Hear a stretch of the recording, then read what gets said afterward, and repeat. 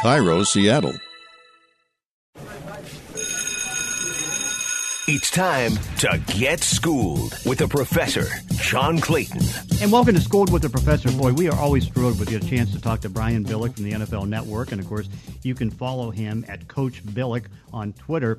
And, Brian, I mean, this has been, without question, the wildest, most active free agency period I could ever remember. Because here it is, we're 2 weeks into free agency, and there's been over 130 signings. And basically, in a normal year, there's 165. I mean, are you staggered by the pace of the signings?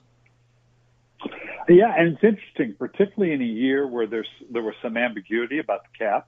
The cap is obviously down, so teams have got very, very creative.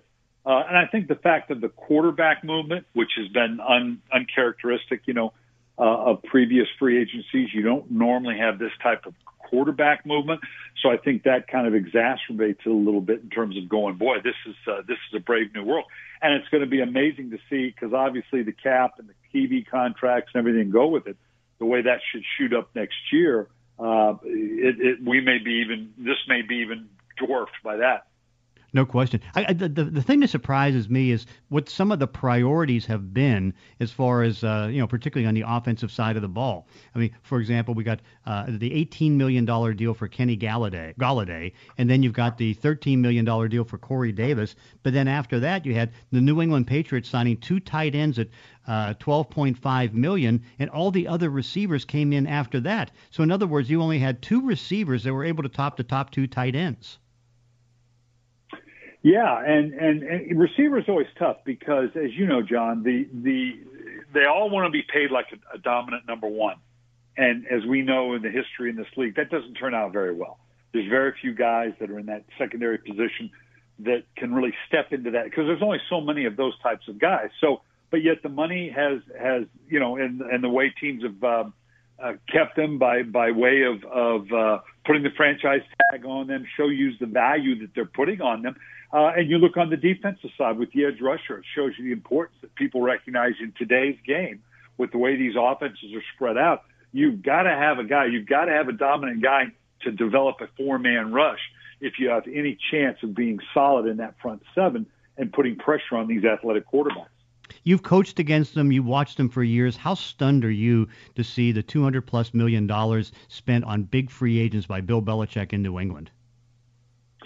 Well, it's a unique time. It's for a long time, obviously. They began with Tom Brady, so that gave them a lot of latitude to just situationally use free agency.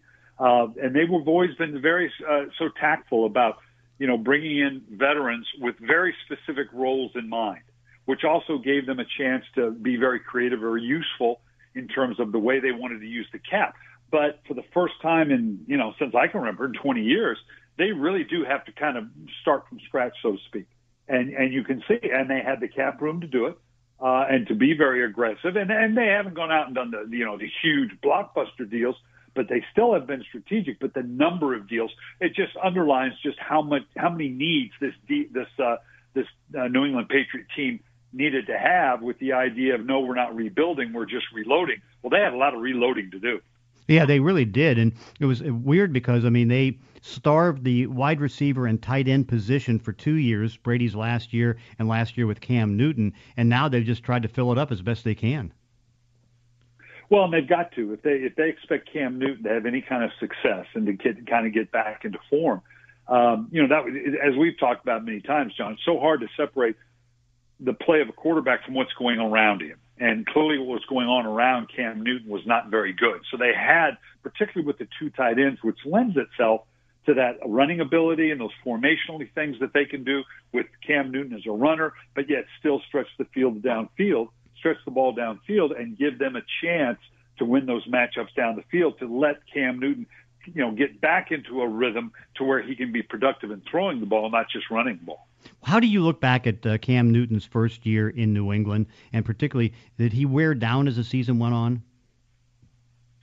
I think he just wore out with the lack of support that he had around him. Clearly, he's getting at the age where, you don't want Cam Newton carrying the ball 100 times, 80 times. He's still that's going to be a dynamic part of his game. But they've got to get to where he can be more of that impact throwing the ball down the field. They just didn't have enough people for people to have to respect that to get the ball down the field. Therefore, they could configure themselves to strictly stop the run. So if they can spread the ball out a little bit more, and Josh McDaniel will do a good job in kind of recrafting the offense to take advantage of people that want to kind of build that box to account for the running game, that maybe Cam Newton, with these new added weapons, can take advantage of these one-on-one matchups. I know when we last talked, you brought up the idea that the two tight end offense is continuing to grow, which is a good thing. What do you see continuing with the two tight end offense? Because obviously you can see from the Patriots standpoint, they're going back to the Rob Gronkowski, Aaron Hernandez days with what they've invested at tight end. You know, Seattle, you use more two tight ends. You got the Kyle Shanahan, Sean McVay offense with two tight ends, and that's really spreading. Yeah, I mean, because for a couple of reasons. One, your tight end is usually your best mismatch on the field, because whatever they want to do secondary-wise, you can either outsize or outspeed them based on what they want to do with it.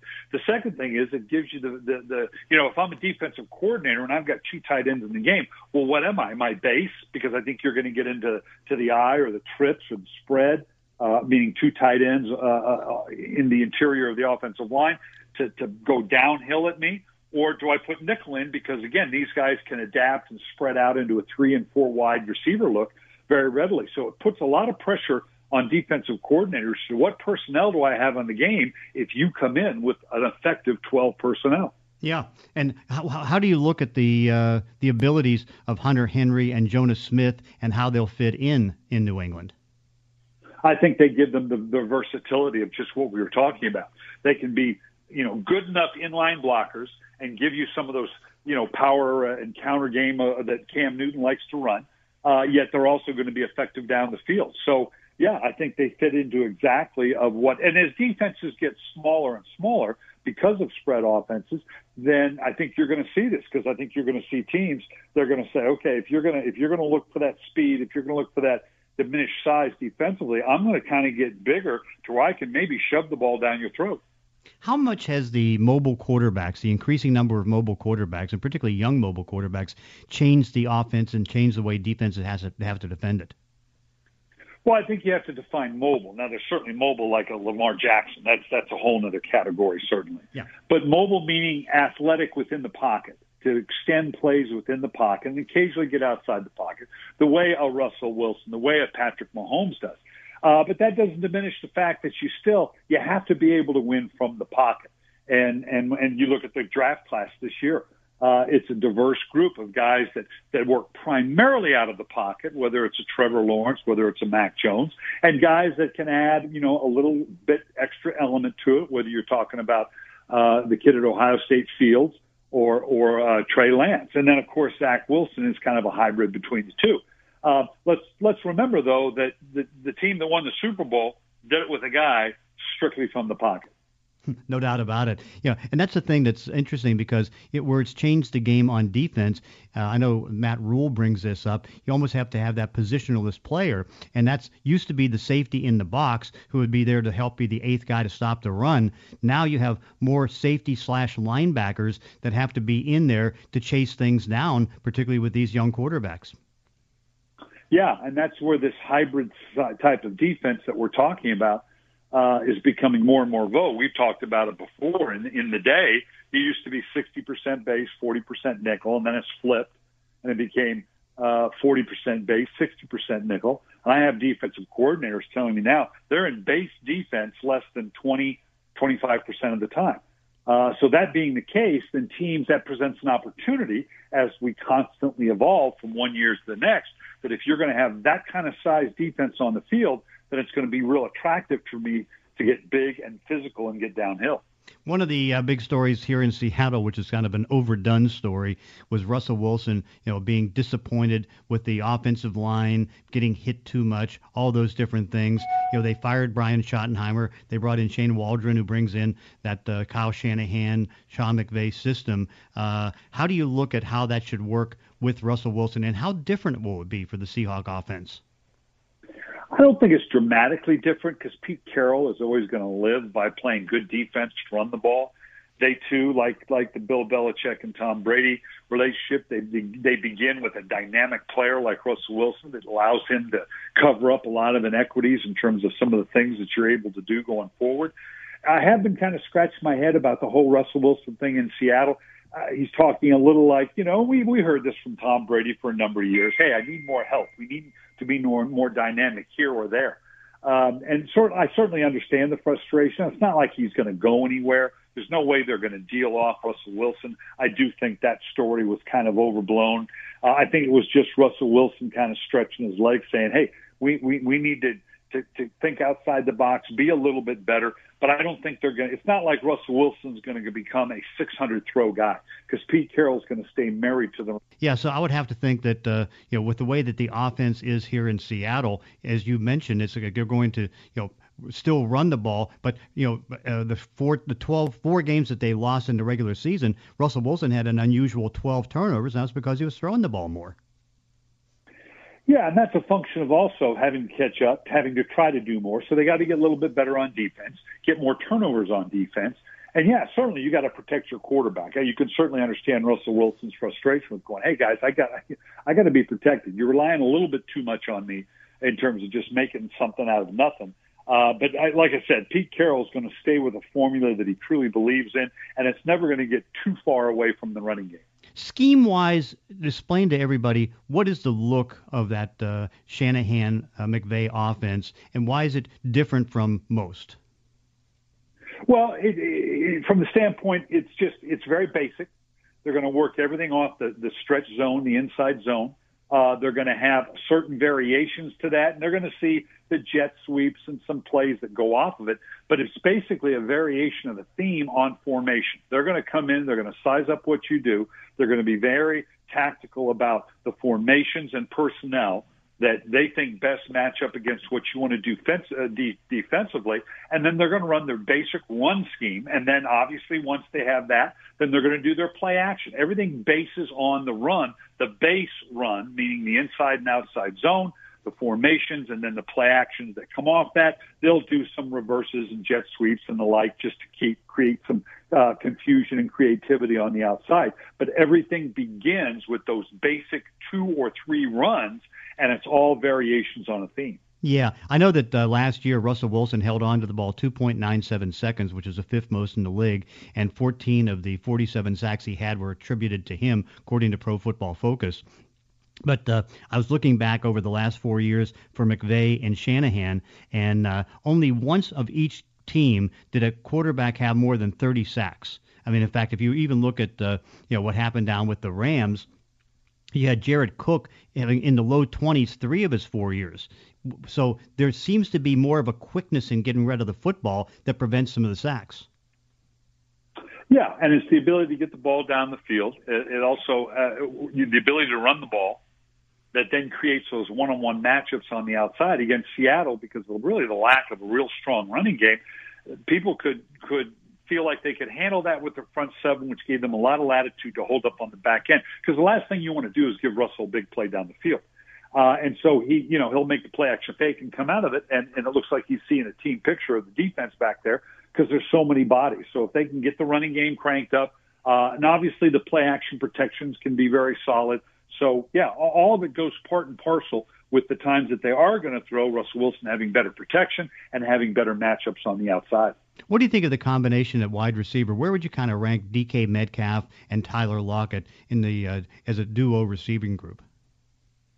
Well, potentially spectacular. Lockett's proven time and again, and he and Russell will have that special relationship where he kind of puts the ball in only a place that Tyler Lockett can get to it. And DK Metcalf, what a weapon he can be. Again, I think we're just scratching the surface with him. If he'll continue to develop the size and the speed and the want, that's a heck of a combination to where you've got to roll defenses to account for him. Well, that creates great matchups for Lockett on the other side. So you throw in the running game with that combination, that could be lethal for Seattle. How do you describe the state of quarterbacks right now in the National Football League? Because you have the older quarterbacks in the NFC, the younger quarterbacks in the AFC, and then you also have a stretch from 2009 to 2000 and I believe it's 17, where there's no quarterback drafted in the first round that's with the team that drafted him. Yeah, amazing flux at the quarterback position. It's clear you're a team in the NFL that you either have a quarterback or you don't. And if you don't, you better be in the process of getting one. Half the teams in the league have to address that. Of the new head coaches that come in, all of them that's the number one job. They have a unique combination of the quarterbacks they have available. They've addressed it being free agency. And, of course, the number 1 and 2 pick of the draft are by two teams in New York and Jacksonville that need quarterbacks that are going to make the draft very interesting given the options at quarterback, whether it's Trevor Lawrence, Zach Wilson, Justin Fields, and the list goes on. So, again, it kind of all comes back to the quarterback position, and you either have one or you better be getting one.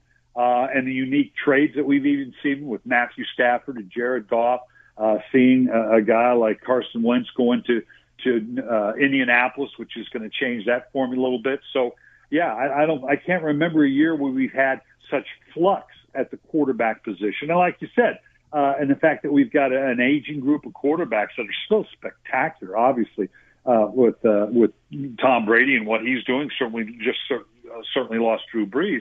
But with Aaron Rodgers and what he's still doing in Green Bay, it is kind of interesting where the new young guys seem to be on the AFC side, but that's going to switch too as we transition into it, and the draft takes care of that in terms of the AFC, the NFC having to build up to match to it. So as we always say, it's very cliche, but it's obviously a quarterback-driven league.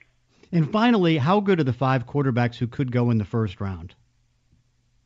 Well, we're going to find out. History tells us that it's a 50-50 crapshoot. Of course, I wrote the book, The X Factor, about the 2018 draft that had 5 quarterbacks and with mixed reviews, and we're still learning.